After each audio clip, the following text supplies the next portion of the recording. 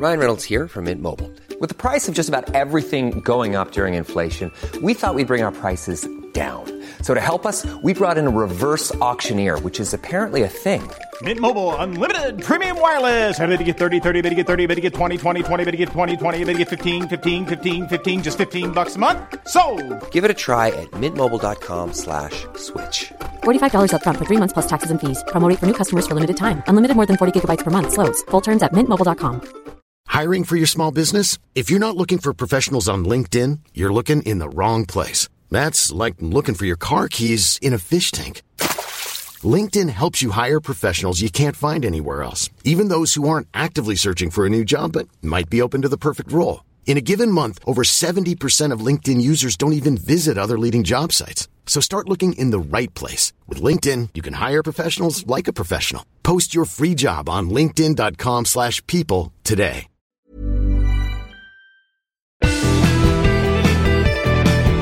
This week, the pressures facing young scientists, decades ago and today. In many ways, there are perhaps more similarities than differences. It was stressful then and it's stressful now.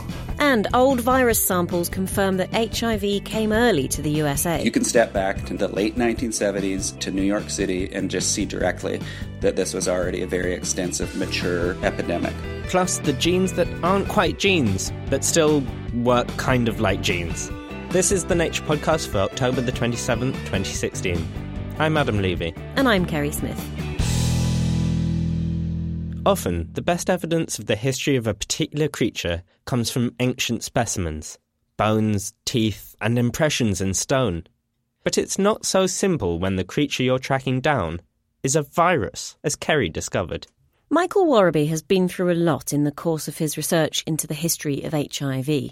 He's been tracing the evolution of the virus, which emerged in humans, having first developed in apes. And it involves a lot of detective work. I've done work in the Congo, tracking down chimpanzees and collecting their urine and feces to look for AIDS-related viruses.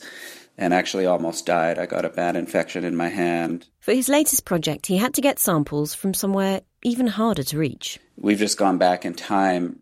The world became aware of HIV 35 years ago when a short article appeared in a publication called the Morbidity and Mortality Weekly Report.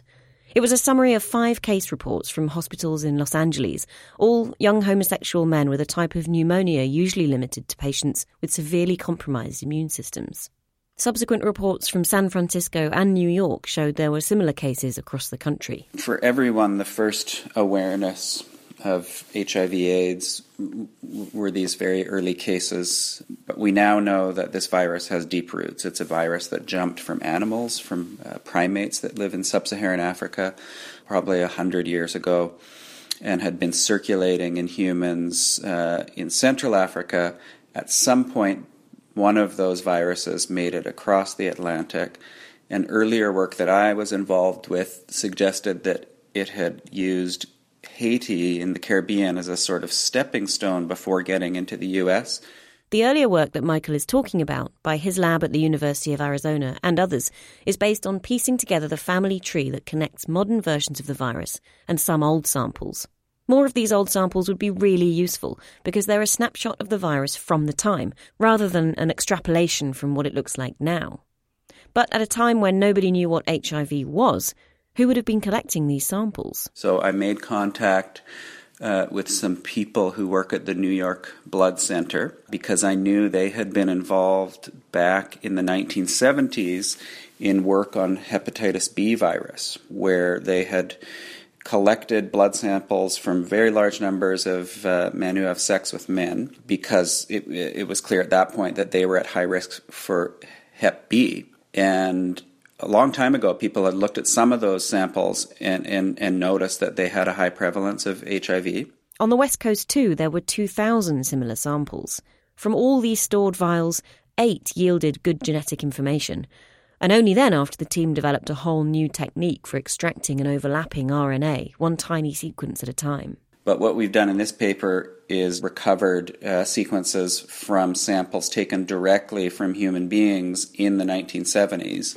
And recovered 8 of the 9 oldest HIV-1 genomes anywhere. And And that has allowed us to sort of, rather than making these inferences from these fancy evolutionary techniques, just kind of go back to 1970 and say, what was happening in New York City? What was happening in San Francisco? What did the virus, was it there? And if so, what did it look like? The answer was, it was there, in New York, long before it got to San Francisco and the rest of California. And nobody noticed it anywhere for another decade. Previous work of Michael's had led him to this conclusion, but the evidence wasn't as compelling. And so one thing this study does, I think, is just definitively ends that debate. You can step back to the late 1970s to New York City and just see directly that this was already a very extensive, mature, decade-long epidemic. Virologist Christian Andersen applauds the group's work. I think this is an extremely good example on, how we can use viral genomics, essentially, sequencing viruses from patients to really try and understand what happened with outbreaks. Where did they come from? How did it sort of develop over time? And for the HIV epidemic, that's for a long time been based, a lot on belief rather than actual scientific evidence. Belief rather than evidence. That idea is captured in one of the best-known stories about the origin of HIV, the identity of patient zero. In the 1980s, researchers drew up a diagram of a set of men affected by the virus. They ended up with this famous cluster diagram with patient zero positioned sort of in the middle. And in the paper, they speculate that this patient may have been the link or a link between the East Coast and West Coast patients. We can actually look at this in a way now because we have the complete genome from the patient, and there's no indication at all on the evolutionary tree that that patient was the link. His virus looks like a typical New York City virus, not particularly closely related to the West Coast ones from San Francisco. There was never a great reason for thinking that he had this special role. In fact, he was first labeled as patient O in that study because he was from outside of California. But some of the co-authors misinterpreted the O as a zero. The term patient zero was just coined by accident. But then it's so catchy that it just sort of took hold.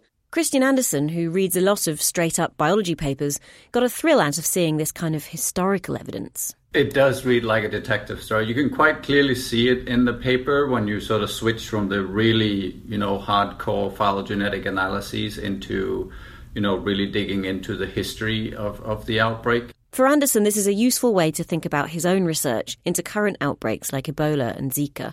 We have, samples that are randomly collected. We have a very, very very small percentage of all patients that we actually have sequenced. And this is the case with Zika, for example, where there's a huge outbreak, but we have very, very few sequences. Worraby is looking forward to trying out the new RNA technique to solve quite a different problem and help today's patients. Some of the molecular techniques that we've developed to go back and get these sequences out of old, crappy samples, they're very sensitive. Like they're really good at picking up on trace amounts of the virus, and so they might be good at detecting low levels of virus in people who are on antiretroviral drugs, which is going to be important now in efforts to go for a functional cure. Michael Worraby, who led the group at the University of Arizona, and before him, Christian Andersen at the Scripps Institute in La Jolla, California. Still to come in the news chat, the European Space Agency's crashed Mars probe and Justin Trudeau's first year as Canada's Prime Minister.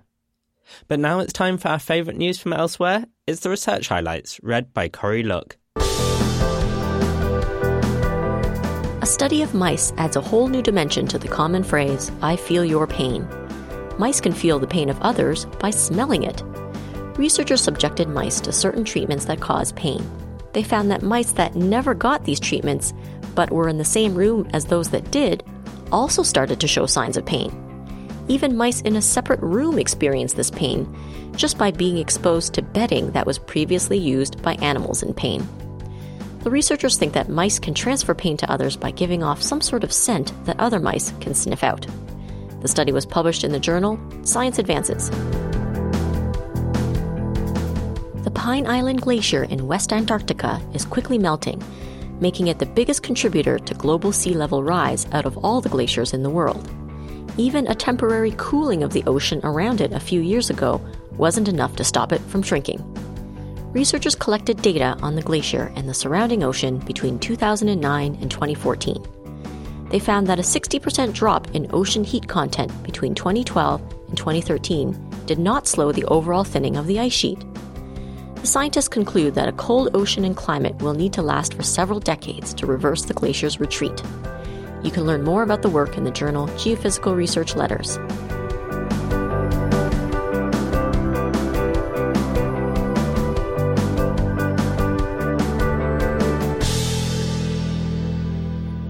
It's fair to say that the job title researcher is pretty misleading. After all, a recent Nature survey found that, on average, researchers spend less than half their time actually doing research. That's thanks to other demands academics face, like teaching and writing papers and grant proposals. These pressures can be especially extreme for younger researchers who are still learning to juggle these tasks and don't necessarily have the job stability of their older counterparts. But is it getting worse? Is academia becoming even less forgiving for its young academics? This week, Nature is running a special on young scientists. And in the magazine, you can find the stats on the plight of young scientists around the world. We wanted to find out how two academics, separated by a couple of decades, felt about their first years in science. Geoffrey Vallis is a professor, and his younger colleague Hugo Lambert is a senior lecturer, both in mathematics. I know Hugo because he partly supervised my doctorate. I spoke separately with both of them about what it's like to be a young researcher and how that's changed, or hasn't, over the years. Here we present some of their thoughts.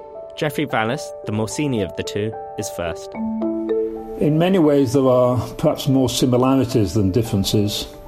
It was stressful then and it's stressful now.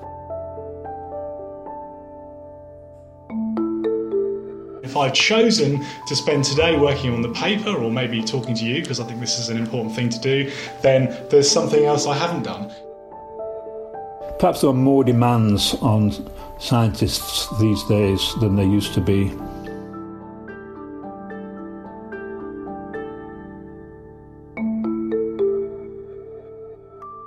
So the two primary responsibilities for someone who's a lecturer at a university are teaching and research. In a sense, I was lucky, I would say, because when I was at Scripps, all I did was research. I didn't have any teaching to go along with it. It probably was right at the beginning helpful just to do research because I could get my research career going without too many of the distractions. It's taken me a long time to get the balance of my activities correct, and it just takes practice.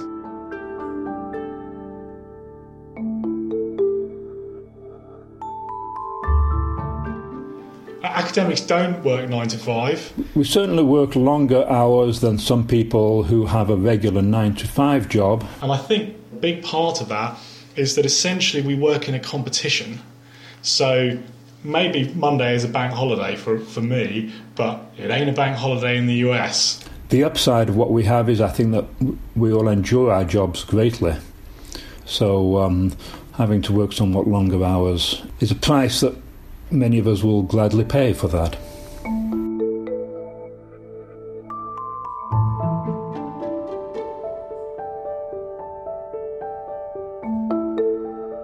Research is measured more tightly than it ever has been before.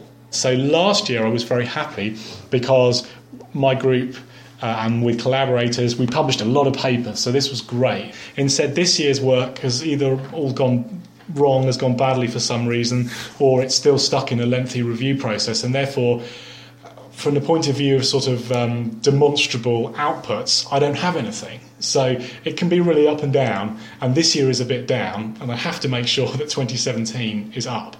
There's been a pressure to publish for a long time.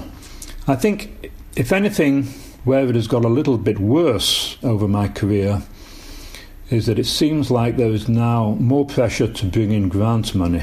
You just have to get in there and do it. So I got in there and I did it, and I wrote my first grant proposal, and it received very bad reviews. So there you are. When I was a younger scientist, bringing in grant money was seen just as a means to an end. Sometimes I think these days bringing in grant money is seen as an end in itself.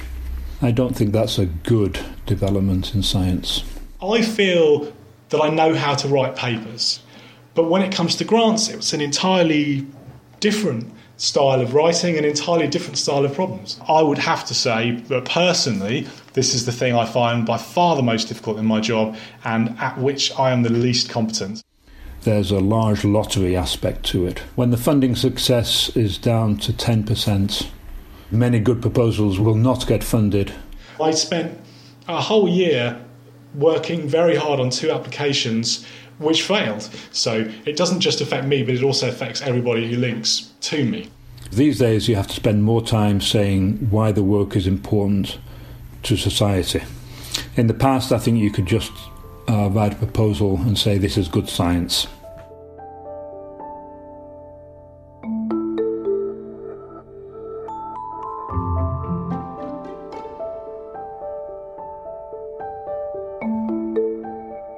When I was a young scientist, there were no formal mentoring systems in place at all. It wasn't, as it were, a manly thing to do, to have a mentor.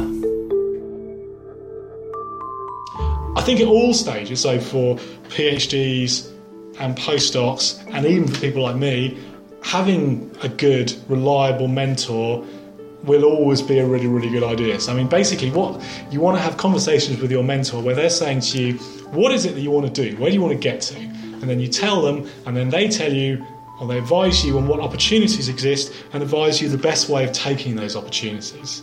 So that's something that I wish I'd done more of when I was younger. You'll probably find that there's more criticism in your job than praise. So you have to enjoy the science, otherwise it's not worth doing.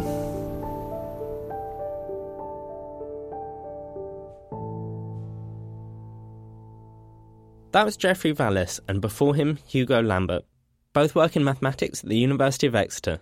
There's plenty more on young scientists in this week's edition of Nature. Find it at nature.com/news. Sometimes genes lose their function. The DNA is still there, but it doesn't seem to be doing anything. These are called pseudogenes. But scientists have recently discovered that certain pseudogenes are doing something after all. They call these pseudogenes. If you're not confused, don't worry, because Geoff Marsh didn't not call Lucia Prieto Godino to get an explanation. Lucia has been studying genes in fruit flies that look like pseudogenes but seem to have a function. They're olfactory receptor genes that help the fly detect odours. But before we get to that, what's a pseudogene again? A pseudogene is a gene that cannot code for proteins anymore because its sequence has been disruptive. It can happen because there is a deletion of part of this sequence, for example, or it could also happen through the introduction of a premature stop codon. This is a codon that tells the ribosome that it needs to stop producing protein. Like if we imagine genes as a sentence, they are a full stop that is put too early. How widespread are they and how are they thought to come about?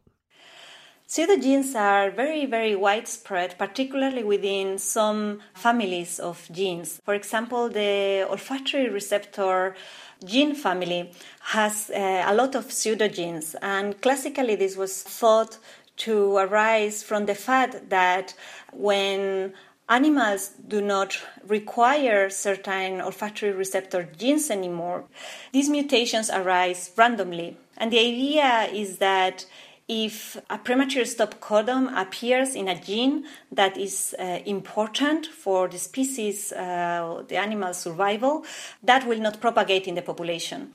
So because these premature stop codons are on genes that are thought to not really have any bearing on how well an animal does anymore, they just stick around. Once a pseudogene, always a pseudogene, and they become what some people like to call junk DNA.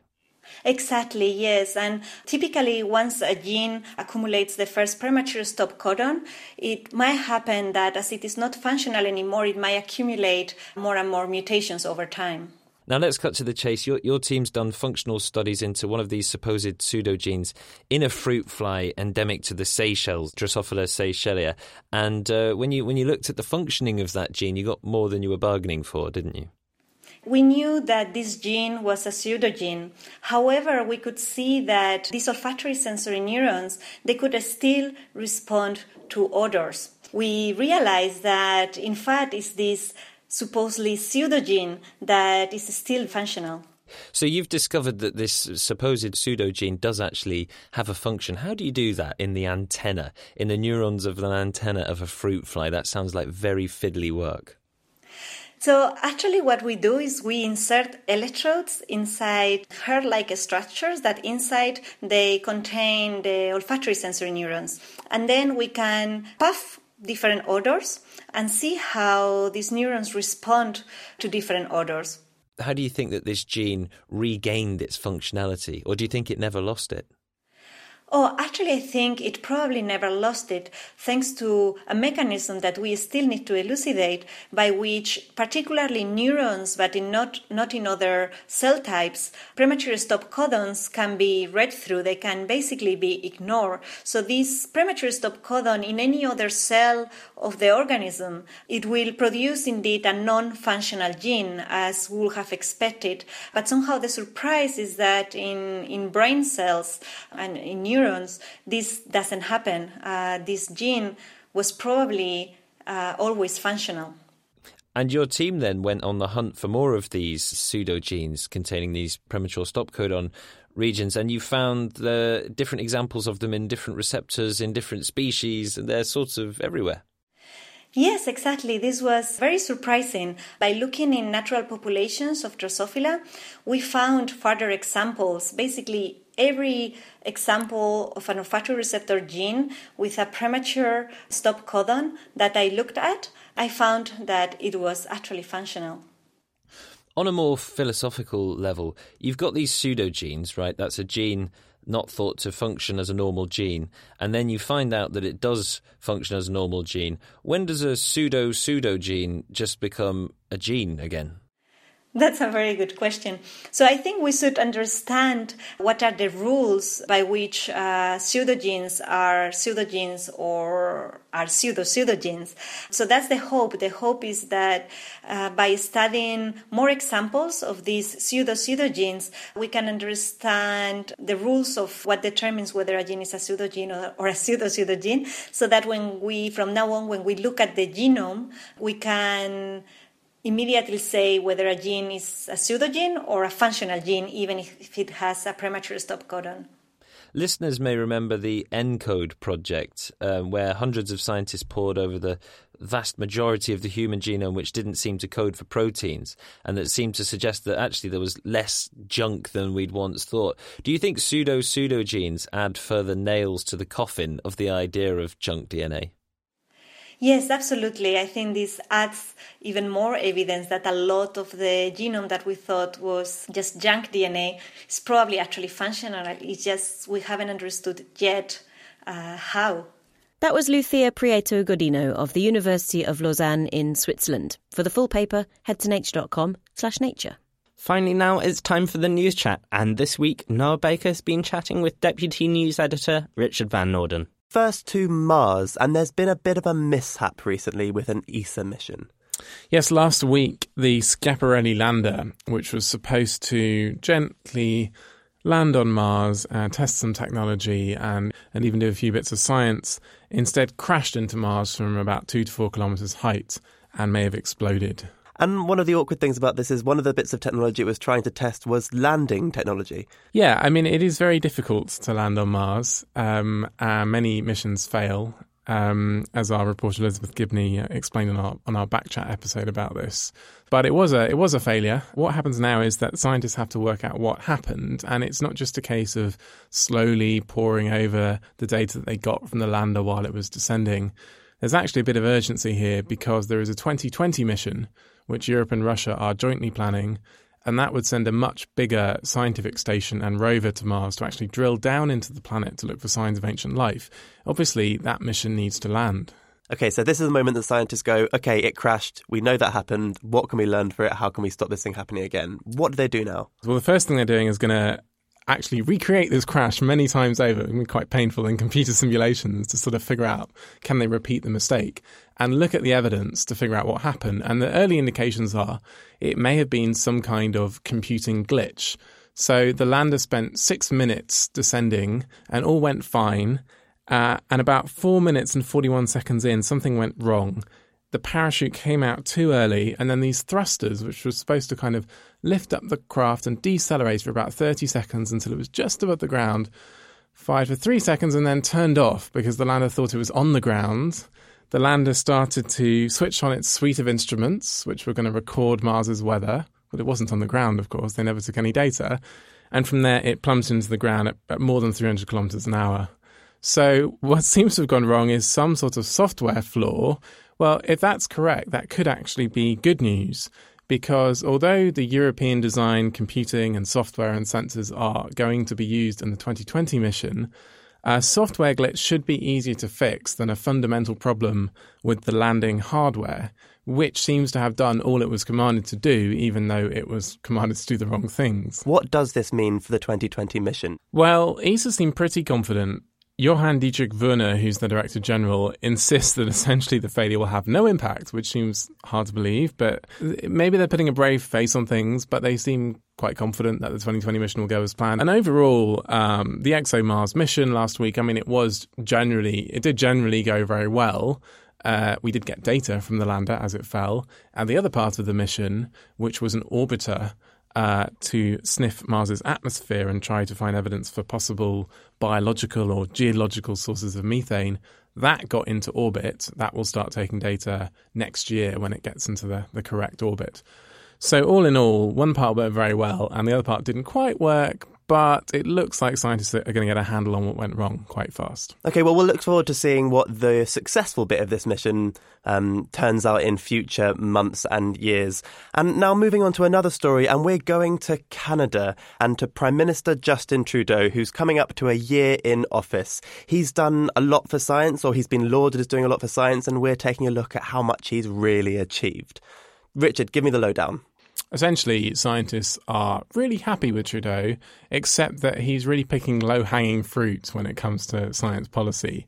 So what he's done really well is he's relaxed restrictions on government scientists speaking to the press and the public, which was a real bugbear for Canadian scientists, that they could never talk to reporters of the public without getting clearance on many levels. And he's given more money to scientists. He's boosted science budgets, which is great. And there were some projects that were threatened, a Canadian census that social scientists desperately wanted to keep, and he's kept that.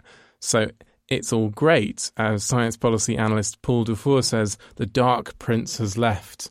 That's referring to Trudeau's Conservative predecessor, Stephen Harper. And Dufour's obviously a Trudeau fan. But many, I mean, including Dufour in Canada's science community, are saying, well, you know, we're going to reserve judgment because this first year was kind of easy, and Trudeau said he'd do a lot more than that for science in his campaign, and he hasn't yet done it. So the challenges are really lying ahead. I actually reported for Nature from the Paris climate talks back in December last year, and Trudeau was there just after he'd been elected, and he was very outspoken about climate change. What's his climate change record since in the past year? Well, he has decided that Canada should have a price on carbon, starting at $10 Canadian a tonne in 2018, $7.5 US, and rising to $50 a tonne in 2022. But, I mean, that sounds good, but it's a bit style over substance, analysts are worrying, because those prices are too low to achieve what Canada's stated goal is, which is to reduce greenhouse gas emissions by 30% below the 2005 level by 2030. And anyway, many people see that emissions goal, which was set by his predecessor Harper, as lacklustre. He also had a campaign promise to phase out subsidies for fossil fuels, and he hasn't even broached any action on that.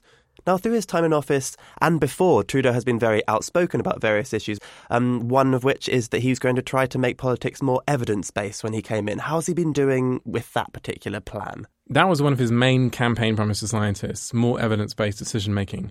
Well, he is restoring jobs in government research departments. During the Harper administration, about 1,800 jobs went. Now, the Department of Fisheries and Oceans is getting 135 scientists back, and the Professional Institute of the Public Service of Canada, which is a kind of a union that represents government workers, they want the administration to hire 1,500 extra scientists next year. So the jobs are starting to come back, and there's a feeling that science is coming back into government. But many researchers want Trudeau to deliver on his key promise to install a chief science officer to keep science at the heart of government. And that position is still in the planning stage. We asked Science Minister Kirsty Duncan when that appointment would be made, and she wouldn't comment. So we're still waiting for that. And I talked about more money for the research councils. That's true, but there's still grumbles about how these funds are apportioned. A lot are going to very large institutions, and everyday scientists and everyday labs, some say they're still struggling. So all in all, it's a good start, but the really thorny issues he's yet to tackle. And Dufour, who called his predecessor the Dark Prince, he says, well, everyone's willing to give the government some long string. We're in the honeymoon period, but at some point they're going to have to take some actual action. And finally, from one politician who's making a lot of promises about science to a scientist who's making some promises about politicians. This is a Twitter account called @ScientistTrump. Tell me more about that. This is a brilliant parody, fictional Twitter account, Donald Trump, PhD, who does the biggest, best science anywhere in the world. And we interviewed the ecologist behind the account, Emilio Bruna, at the University of Florida in Gainesville, in character @ScientistTrump. Have you got any quotes you can give me from that interview? Right, yeah. As president, what will that scientist Trump do to make science great again? First thing I'm going to do, he says, is build a huge paywall around open access journals and make PLOS pay for it. And then we're going to publish lots of papers because of all the grants I've created. People are going to get tired of how many papers they have. Only I can do this. I have a very rich lab and I have a huge H factor. Excellent. I'm glad you didn't attempt the Trump voice. To read @ScientistTrump's full interview, as well as those other stories we've been discussing, head over to nature.com/news. That's all for this week, but if you've not heard quite enough from us, be sure to follow the podcast on Twitter @NaturePodcast. And if you'd rather listen to our individual tweets, find me @MinnieKerry. And I'm @ClimateAdam. But if Twitter's not really your thing, but you'd still like to get in touch, just drop us an email, podcast@nature.com. I'm Adam Levy. And I'm Kerry Smith.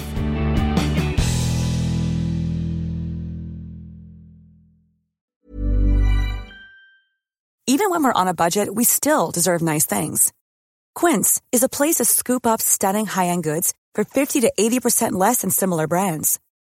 They have buttery soft cashmere sweaters starting at $50, luxurious Italian leather bags, and so much more. Plus, Quince only works with factories that use safe, ethical, and responsible manufacturing. Get the high-end goods you'll love without the high price tag with Quince. Go to quince.com/style for free shipping and 365-day returns. Want flexibility? Take yoga. Want flexibility with your health insurance? Check out United Healthcare Insurance Plans. Underwritten by Golden Rule Insurance Company, they offer flexible, budget-friendly medical, dental, and vision coverage that may be right for you. More at UH1.com.